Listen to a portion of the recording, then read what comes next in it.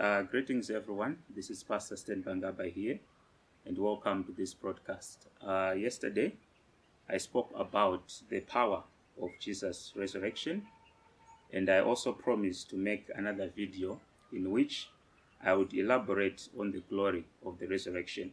So this is what I'm going to be doing today.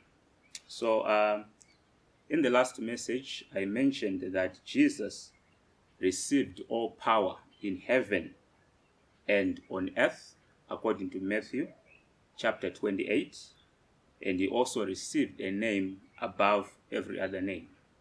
I also mentioned that he arose with a flesh and bone body with new properties. For example, his body could go through walls, it could no longer die, and so forth. And today, what I would want to do is to expand on that. Basically talk more about the glory which he received, especially with regards to his glorified body, because it carries great meaning with regards to the glorification of the saints as well. So when we talk about that word glory, it simply means splendor, brilliance, radiance, or a great honor.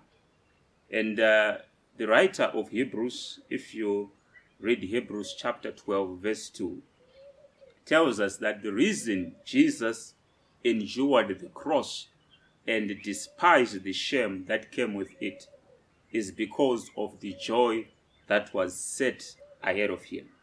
Now, let's take a look at this glory which Jesus received in line with the glorification of his body. You know, there are many things which he received. Like, for example, he received a kingdom, he received a bride, which is the church, and so forth. But our main focus today is on the glorification of his body. So, John the Revelator, that is the Apostle John, records a very powerful encounter with the resurrected Jesus, which is going to serve our purpose very well. And this encounter is recorded in the book of Revelation chapter 1. So we are going to be looking at a couple of verses from that chapter, Revelation chapter 1, starting from verse 9 up to about verse 17. So this is going to be quite short and to the point, so I urge you to stay with me. You are not going to regret it. So let's look at verse 9, and it says, I, John, who also am your brother and companion in tribulation and in the kingdom and patience of Jesus Christ, was in the isle that is called Patmos for the word of God and for the testimony of Jesus Christ. So John was exiled on the Isle of Patmos for preaching the word of God. So he wrote this book, the book of Revelation, in exile. In verse 10, he goes on to say, I was in the Spirit on the Lord's day, and he heard behind me a great voice as of a trumpet. So John was in the Spirit, meaning he was aware of and could perceive, see, hear, and experience spiritual things just like he would in the natural, right? Because the spiritual world is as real as the natural world, and even more real. Why? Because that's the realm of God. The physical came from the spiritual, so you need to understand it from that perspective. So in verse 11, he says, saying, right, so he heard a great voice as of a trumpet saying, I am Alpha and Omega, the first and the last. And what you see, write in a book and send it unto the 7 churches, which are in Asia, unto Ephesus, and unto Smyrna, and unto Pergamos, unto Thyatira, and unto Sardis, and unto Philadelphia, and unto Laodicea. So here, Jesus says, I am the first and the last, the eternal one. And what he's doing here is he's giving John messages to send to the 7 churches in Asia. And those 7 churches are also a representation of the entire church. So in verse 12, he says, "And I turned to see the voice that spake with me. And being turned, I saw 7 golden candlesticks." So those candlesticks basically represent the 7 churches. This was revealed later in the chapter as you read. "And in the midst," this is verse 13, "and in the midst of the 7 candlesticks, one like unto the Son of Man, clothed with a garment down to the foot, and girt about the paps with a golden girdle." So what did he see? He saw one like unto the Son of Man. You know, the Son of Man is a title which Jesus used for himself, isn't it? So he says, like unto. Why? Because this man certainly looked different than the one he walked with on the earth. There was something different about this Jesus. Remember, there was no doubt at all to John who this person was. There was no doubt. In fact, he had already introduced himself, saying, "I am the first and the last. I am Alpha and Omega." All right. So now John goes on to explain what he looked like. So this is what I would want you to pay particular attention to, because he goes on to explain what his head looked like, his hair, his eyes, his feet, his voice, his face, and so forth. Because remember, our focus is on the glory, on his glory. So verse 14, he says, "His head and his hair were white like wool, as white as what? As snow." Right? "And his eyes were as a flame of fire." So white head, white hair, this exuded purity, divinity, and the glory of the Son of Man. "His eyes like a flame of fire." I want you to think about that. His eyes looked like a flame of fire. No human looks like this. Other versions say like burning torches. My God. His eyes looked like burning torches. Look how that prophet from Nazareth now looks like, right? Surely, he is the Son of God. He is the Son of God. Verse 15 says, "And his feet like unto fine brass, as if they burned in a furnace, and his voice as the sound of many waters." Now remember, this is a spiritual body now. Far much different from our physical body. Synonymous with angelic bodies, But as for Jesus, we are talking about much, much more glorious than that of what? Of angels. So when we talk about his voice, the Bible here is saying his voice was like the sound of many waters, like the voice of the Almighty. If you read in the Old Testament, it says the voice of the Almighty is like the sound of what? Of many waters. Now, I want you to just remember, if you ever heard, for example, the sound of a large river that is bursting its banks, that sound, I think you can now have an idea of what we are talking about when we say his voice was like the sound of many waters. No human voice is like that. So we are talking here about the glorification of the Son of God. Verse 16, "And he had in his right hand 7 stars, and out of his mouth went a sharp 2-edged sword, and his countenance was as the sun shineth in his what? In his strength." So the 7 stars here represent the messengers that Jesus sent to the what? To the 7 churches. That he sends also to the church. And the sword in his mouth represents his word, which is like a sharp 2-edged sword. But now I want you to put your focus on his face. The Bible here is saying his countenance was as the sun shineth in his strength.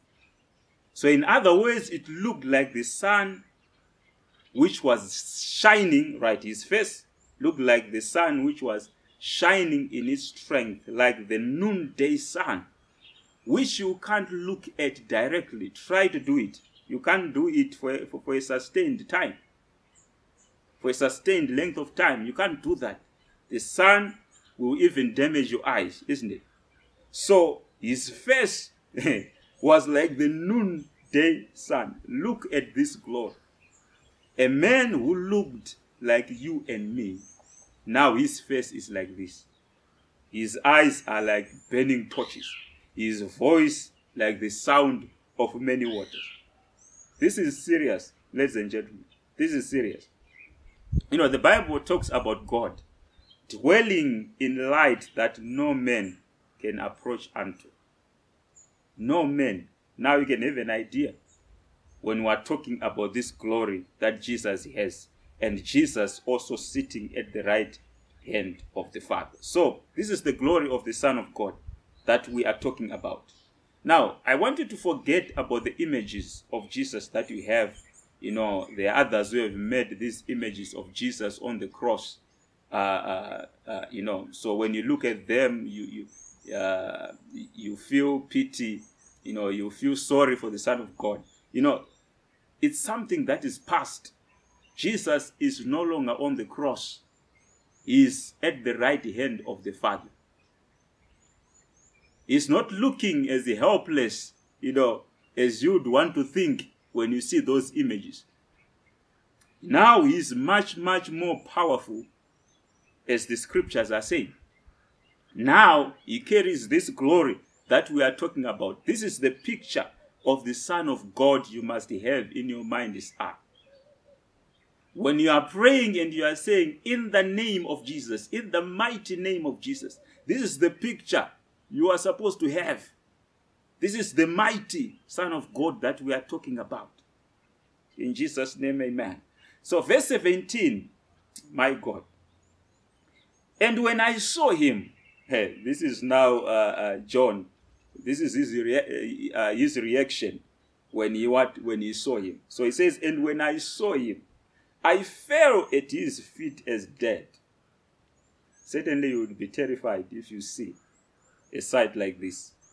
And he laid his right hand upon me, saying unto me, fear not, I am the first and the last. I am he that liveth and was dead, and behold, I am alive forevermore. Amen. And have the keys of hell and of death. So the only one who fits this description is Jesus, because he's the one who died and arose from the dead, and now is alive forevermore. And he is saying, I have the keys of hell and of what? And of death. So he who believes in him will never see hell, will never go to hell, and that person will never die. Jesus said, I am the resurrection and the life. Whosoever believes in me, even though he die, yet shall he live. Why? Because he has the power to resurrect you from the dead, even as he resurrected from the dead.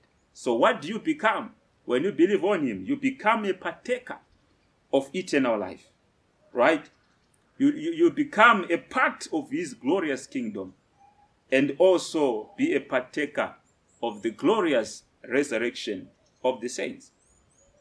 So, you know, I can't really end this message without talking about the glorious promise of resurrection to the saints.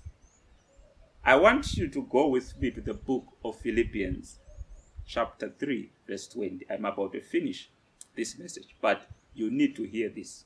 Philippians 3, verse 20. This is what the Apostle Paul says. He says, for our conversation, in other words, our citizenship, is in what? In heaven, from whence also we look for the Savior, the Lord Jesus Christ, who shall change our vile body. Listen to the scriptures here. Paul is saying our vile body. He considers this body to be vile, extremely unpleasant. As much as we love our bodies, this is what Paul's testimony is, because he saw something better. So, who shall change our vile body, that it may be fashioned like unto his glorious body, this body that we have been talking about, according to the working whereby he is able even to subdue all things unto himself. So this is the promise to you, saint. This is the promise to us. Great glory is coming when Jesus shall change these natural bodies, these vile bodies, these unpleasant bodies, like unto his glorious body, the one which we have what? We have read here. This is the promise. And I can't wait for the coming of this, the Son of God. I can't wait, because this glory is waiting for us. So, with such a great promise, what should we do? What should you do? I just want to leave this verse with you. 1 Corinthians 15, verse 58. This is Paul again. And he is saying, therefore, my beloved brethren, be you steadfast, unmovable, always abounding in the work of the Lord. For as much as you know that your labor is not in vain in the Lord. As much as you know that your labor is not in vain in the Lord. So, be steadfast, be unmovable, and make sure that you are always abounding in the work of the Lord, because great glory is coming for you. In Jesus' mighty name. So thank you so much, everyone. Thank you so much for listening to this message. May the Lord bless you abundantly. Maranatha.